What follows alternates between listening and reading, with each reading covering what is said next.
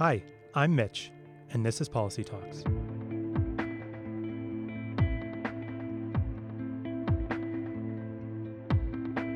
Welcome to Policy Talks, a show dedicated to policy analysis in international affairs. In this episode, we continue our conversation about returning foreign fighters. Now, for a quick refresher, returning foreign fighters are radicalized citizens from Western countries such as Canada, the United States, and the United Kingdom, who have gone overseas to fight with terrorist organizations such as the Islamic State, and now might return home, as in the case of the Islamic State, the organization no longer controls meaningful territory in Syria or Iraq. Now, to address this issue, some countries, such as the US, the UK, Australia, and France, have actively hunted down their own foreign fighters to prevent them from coming home, using what some have called death squads, though it should be noted that Canada has thus far refused to do the same. Now, taking all this into consideration, the question is, what policies should Western countries implement to deal with the return of foreign fighters? To help us continue to explore this topic, I had the opportunity to speak with Dr. Amar Amarasingam, a postdoctoral fellow and lecturer at the University of Waterloo, and a renowned expert on Western foreign fighters. Dr. Amarasingam, thank you so much for joining us on the podcast this evening. Thanks for having me. So, jumping right in, I want to talk a little bit about what the Government of Canada is reporting in terms of figures on returning foreign fighters, or perhaps the lack of figures that the Government of Canada is sharing, including the exact number and where exactly they're coming from. Do you have any insight on why the government might be reluctant to be more transparent on these details, or is it perhaps that the government doesn't actually know? No, I think the government definitely knows where these numbers are coming from. I know some of the people, for example, who used to work in CSIS that were responsible for putting together these lists and so on, and so I know that I know that these numbers come from kind of a good place. I think what happens is when it gets translated, I guess, or moved on up to the politicians, sometimes there's a kind of lost in translation effect that seems to be happening, because I know that the people who made the list or people who keep the list are very specific about what these numbers mean. So, for example, what hasn't been communicated to the Canadian public is when, for example, a returnee or the calculation of the returnees begins. So we don't know whether they're beginning, for example, in the 1980s with the Afghan Soviet conflict, whether they're beginning with Chechnya, Bosnia, Somalia, whether they're beginning with Syria, whether it started in 2011, 2013. We don't know when they started counting, right? And so that's a major problem in that so when they throw out numbers like we have 180 people who have traveled abroad for terrorist purposes, or we have 60 returnees in Canada, we don't really know what that means when it comes to what conflict they're from and what groups they've fought with and so on. So when the minister goes out and says we have 60 ISIS returnees, that is not actually true, and that's not actually what people who keep the list and make the list are saying either. And so then there's a problem in kind of the lost in translation effect. I don't know why they're kind of reluctant to go out and correct that either, because I think they know it's a mistake. It's just they haven't gone out and tried to fix that number either. So this 60 number that you mentioned that I know that the public safety minister has used in the House of Commons, that is then more a broader number than just those returning from fighting for the Islamic State. Yeah, so for example, I mean, we have a lot of fighters who've gone since 2012 to fight with groups like the Free Syrian Army, Jabhat al-Nusra, which was a kind of AQ-linked or al-Qaeda-linked movement in Syria. We have a few, maybe one or two or three, fighting with Ahrar al-Sham, which is a kind of generically Salafist movement in Syria, but that's not really a listed terrorist organization. And so the number is all over the place. And I know, for example, that they also include people who've left Canada for extremist purposes, whatever that means, but didn't actually make it into Syria. So if you, for example, the three girls from Brampton who in 2014 left Canada, went to Egypt with the plan eventually of going to Syria, but were actually stopped by the RCMP and Egyptian police in Cairo and sent home, those are counted as returnees, right? Because they left with some intention to join a terrorist group, but were foiled and sent home. But that doesn't mean that they're not returnees. And so all of those numbers, all of those individuals are included in this kind of blob of returnees that we're talking about. It would be great to kind of have the government clarify what all of the different strands of individuals they've included in these numbers, but they haven't really gone around doing that, which is part of the problem and part of the reason why this kind of conversation is happening publicly, because I think most Canadians are under the impression that somehow 60 hardened ISIS fighters, fully trained, are now on their way back to Canada or already back in Canada, and that the government isn't doing anything about it, which is almost every aspect of that sentence that I just said is false. So that's the problem with the kind of silence from the government side. I want to return in a moment to talk about, picking up on what you just said, what the Canadian government is or is not doing with returned foreign fighters or returned extremists once they get back into Canada, if and when they get back to Canada. But for a moment, looking in theater, so to speak, one thing that separates Canada currently from other nations such as the United States, the United Kingdom, in Australia is this idea of colloquially, I know they use the term death squads, or the fact that these nations have taken some steps to actively hunt down some of their own citizens in theater to prevent them from returning. Canada has taken a stance and said that that's not something that they're doing and not something that they're pursuing. In your view, is this the right step for Canada to take? Is this the right position for Canada to take, given what other allies are doing?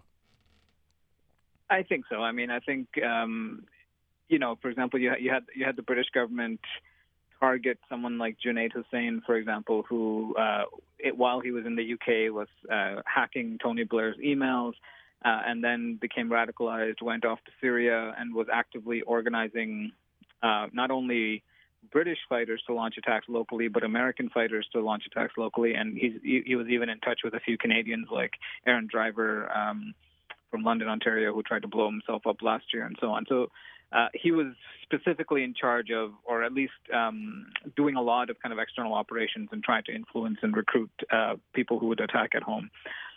So someone like him was targeted and killed a few years ago. And so you do have individuals like that who were particularly targeted or specifically targeted by the British government because they were not just kind of over there fighting, but were actively recruiting for and organizing attacks in their home country. We don't really have any Canadians that are doing that, as far as I know. We know,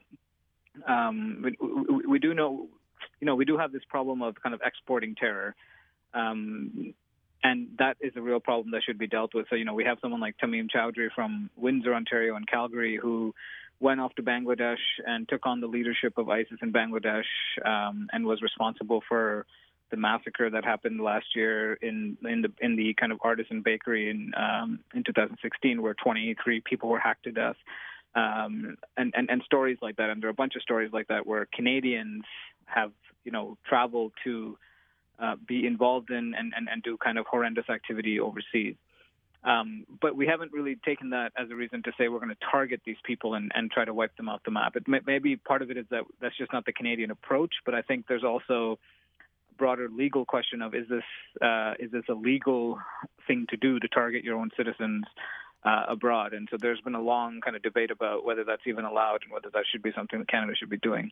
I kind of prefer the Canadian approach because I think these guys are our problem, and just kind of bombing. We're not going to really bomb ourselves out of this problem. I think there's a broader problem and broader social movement that we're dealing with, and we got to kind of address it head on locally. If we're ever going to really tackle it in any real way. Right, and just picking up on that, and I'm certainly no legal expert. That's why I studied international affairs. But we had Phil Gursky on in our previous episode on this topic, and he raised the question of due process, the idea that Canadian citizens, given the institutions that we have in this country, need to have due process, and that just eliminating, killing, targeting these individuals without due process is un-Canadian, perhaps, and perhaps also illegal. Mm-hmm.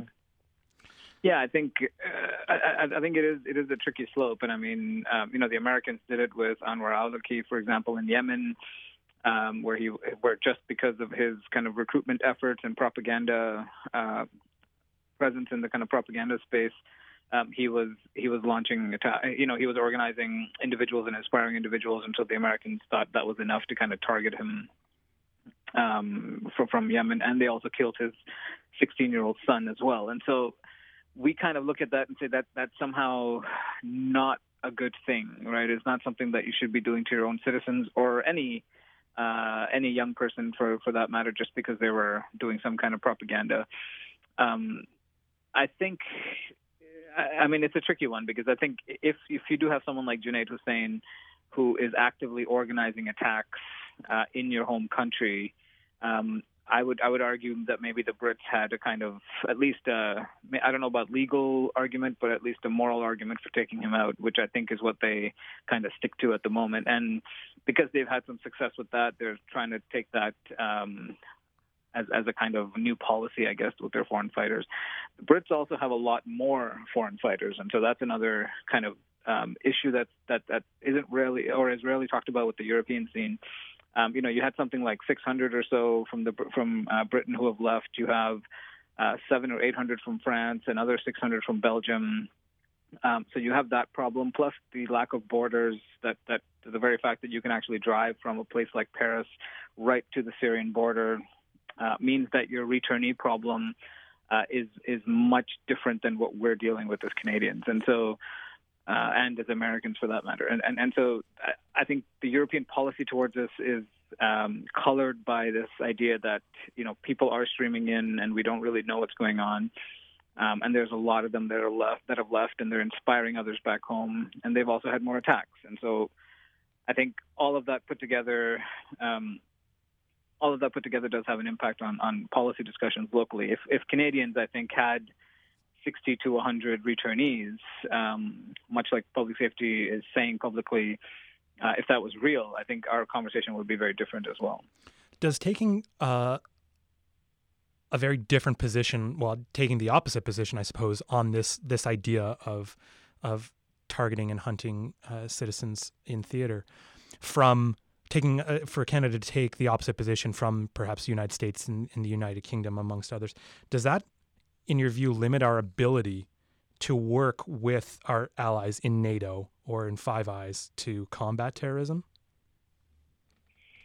Not really, because I think intelligence sharing happens every day, and I think much like how we learned about Aaron Driver's plans through the FBI, where he was actually sending a video of some kind, as far as I understand it anyway, he was sending a video pledging allegiance to ISIS to somebody in Syria, and the FBI kind of snatched it out of the sky and gave it to us on the same day or within a couple of hours. I think intelligence sharing happens a lot, and I think we can contribute to that in whatever way we're skilled to do. But I don't think we're involved in that kind of targeted killing. I know a few journalists have been looking into it to see whether the Canadians who have been killed in airstrikes, whether the Canadians had any involvement in them, and I think the verdict is out on that. We've had a few Canadians, for example, Colin and Gregory Gordon from Calgary, who were hit in an airstrike, and a few others who were killed in airstrikes that we don't know whether the Canadians provided any intel to the Americans, or whether the Americans kind of knew they were there and decided to take them out that way. But we don't know how these killings happen, but we know that they were killed in airstrikes, and sometimes very targeted airstrikes as well. And so whether the Canadians had a hand in it, we don't really know yet.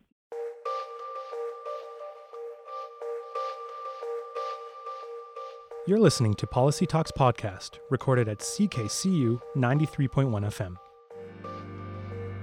For more, go to www.policytalkspodcast.com.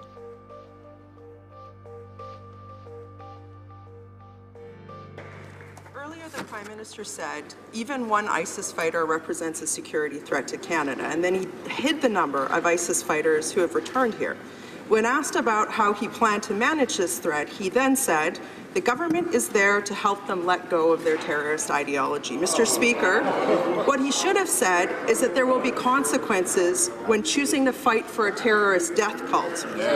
Where is the Prime Minister's commitment to seek justice for the victims of ISIS, and how many ISIS fighters have returned to Canada? Honourable Minister of Public Safety. Mr. Speaker, CSIS, the RCMP, and CBSA pay very close attention to anyone who poses a threat to the security of Canada. We work closely with allies in the Five Eyes and the G7. Surveillance and investigations are tight and thorough.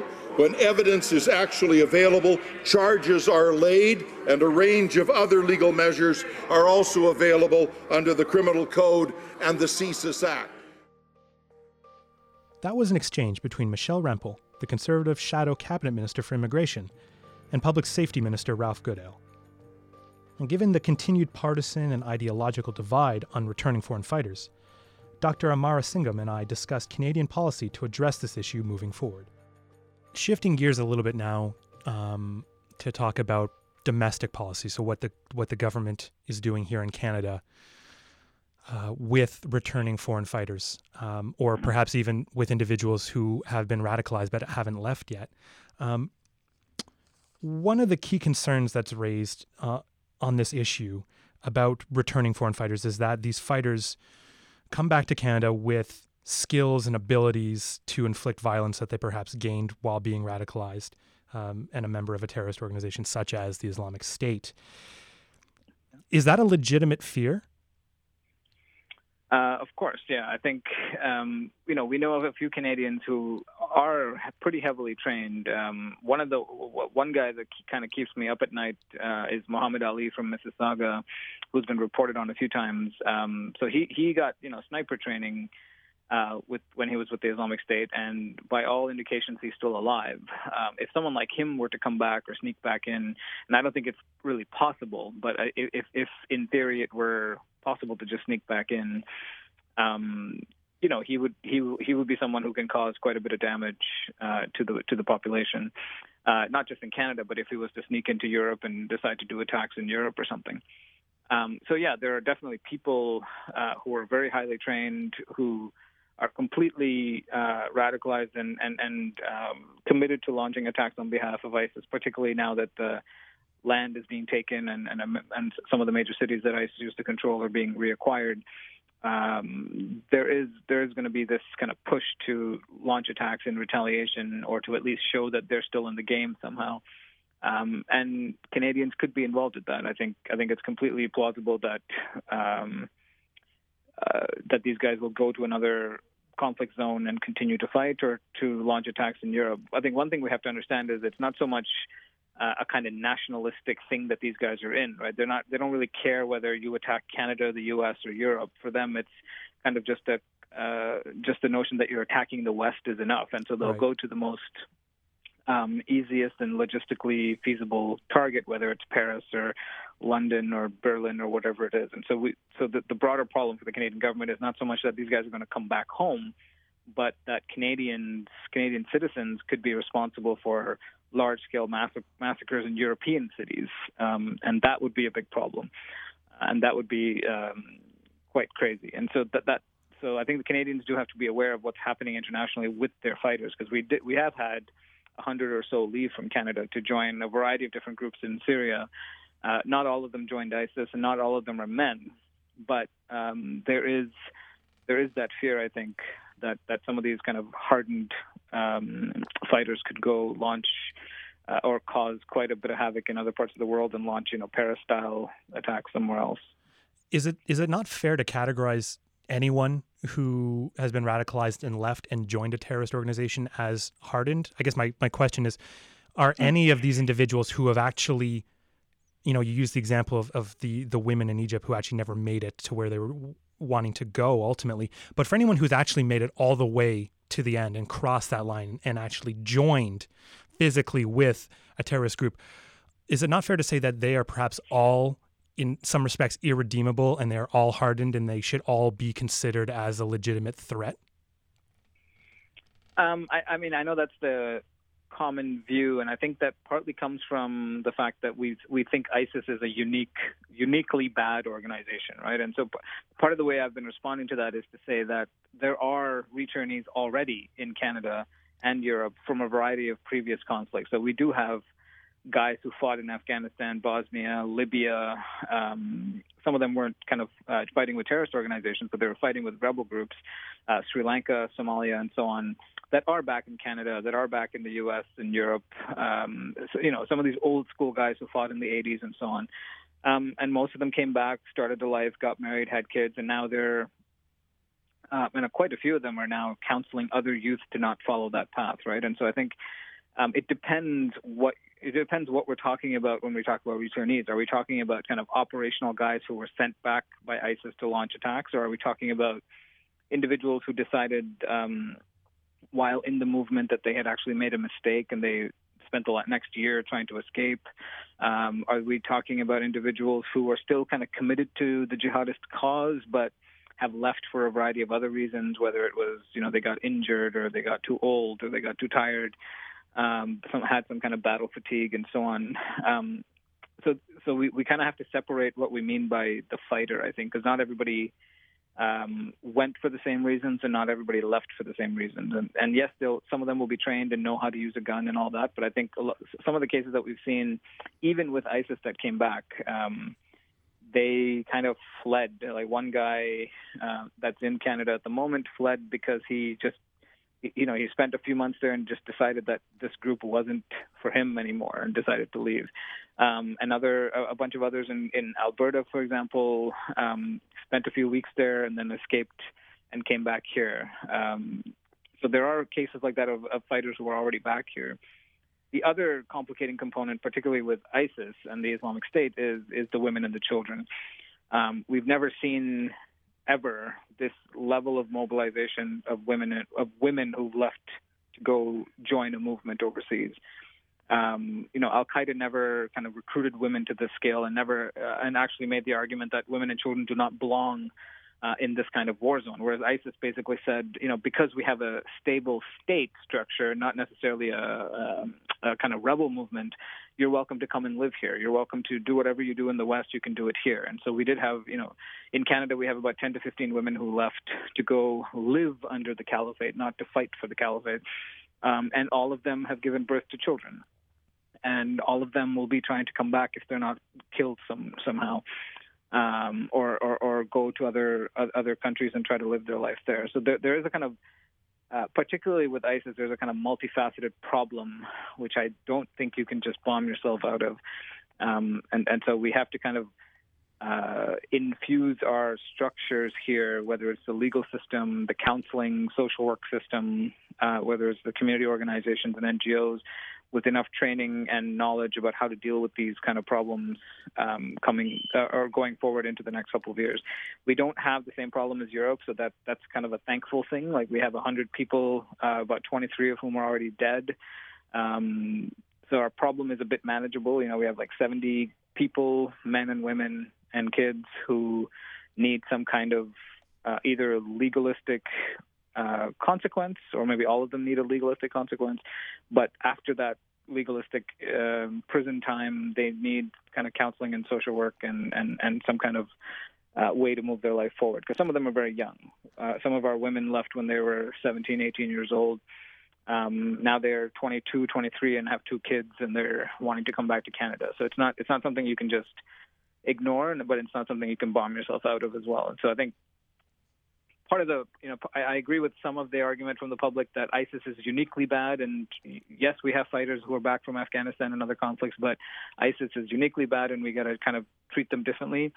On the other hand, we do have fighters back in the country for a long time who haven't done anything. We've never really had I could be wrong on this, but I don't think we've had an actual attack from a returnee or anything like that. So from other conflicts, I want to return just in a moment to something you said earlier and talk more broadly about this idea of perhaps softer policies as opposed to hard policies in dealing with this issue. But just one last question on this train of thought. you gave a lot of detail there on differing, I guess, profiles, if that's an appropriate word, for individuals who have gone abroad and then are looking to return. How can you tell who fits what profile? How do you really know? Is it possible to really know? Someone can go abroad perhaps and then say that they got scared or they made a mistake and things like that and came back. And I'm thinking from a purely kind of a devil's advocate position here. How do we really know? How do we really know they're not just lying? How can you tell? Yeah, I mean, I think this is the kind of Phil Gursky argument, right? And he's right to ask it. I mean, because he's spent so much time in law enforcement, it is a different problem than the way someone like me talks about it from academia. Whereas I can create, interesting categories of different profiles and so on. But when you're faced, when they land at Pearson Airport or something, and you're a law enforcement official, and you're faced with this guy, you don't know which one he is. And I think we have to look at it in terms of a broader question of disengagement, right? It's not simply about what they think and what they say. It's about can you monitor them for a little while to see if they've actually disengaged from the movement?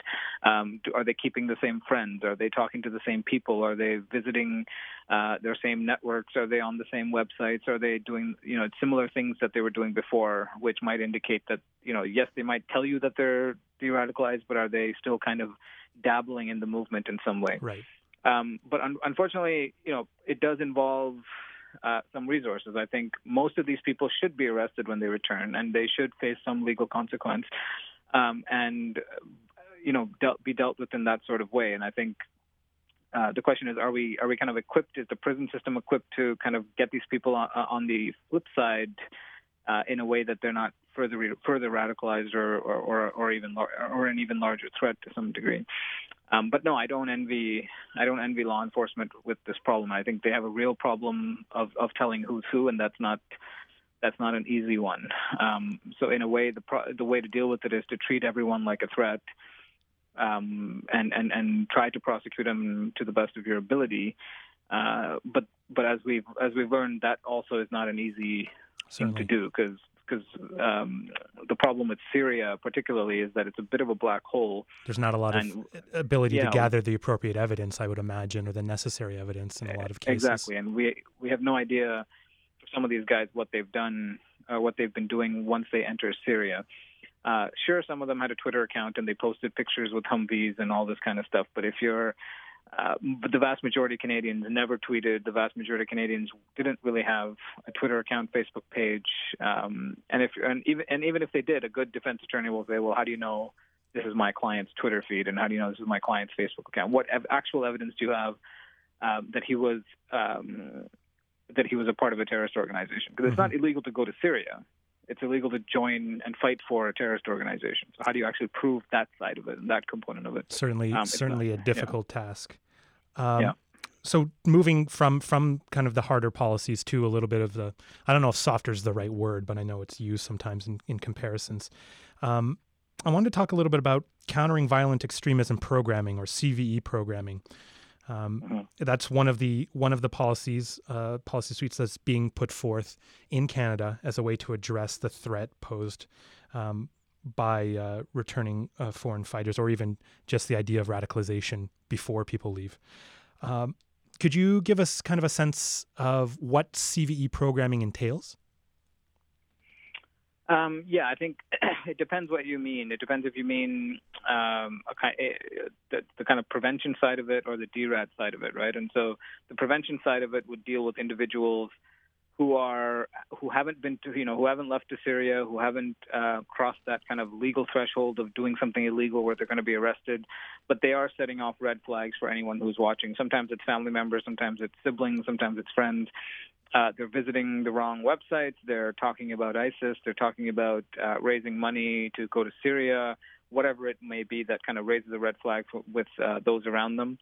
And these individuals, the CVE programs that are in existence in Canada, namely like the Montreal Centre for De-Radicalization, the Calgary's Redirect program, the RCMP kind of hub model in parts of Toronto, and a whole host of others in other parts of the country, basically try to decide whether this is a mental health problem, whether it's a kind of religious problem, whether it's something to do with the family, and kind of marshal enough support to counsel the youth in an appropriate way. So if they do believe that it's a kind of misreading of the religious text or something, they'll put them in front of an imam or some kind of religious scholar for a time. If they believe that it's a legitimate mental health issue, they'll put them in front of a counselor. If this is an issue of the home environment being violent or abusive or neglectful or whatever it is, then you can go the social worker counselor route.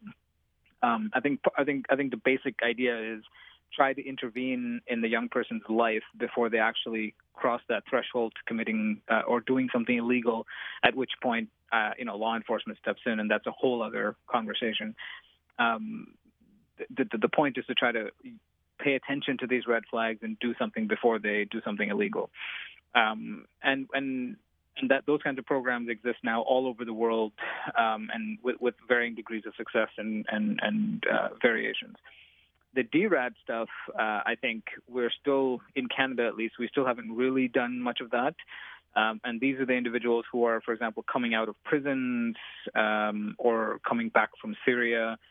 That conversation of how to deal with them once they return, how to, aside from simply try to charge them and throw them in jail for a couple of years, hasn't really been talked about, or at least is now starting to become an issue. We're going to see a whole bunch of women come back. We're going to see a whole bunch of children come back. We're going to see a whole bunch of fighters come back, maybe. Then the question is, what do you do? Let's say you can't prove that he was with ISIS, but there's some evidence at least that may not hold up in court, but at least you know that he was there.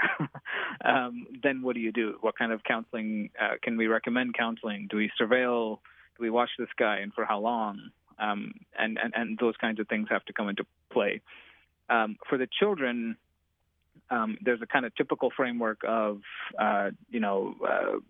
post the same way you would deal with a child soldier, for example, or someone from an abusive household.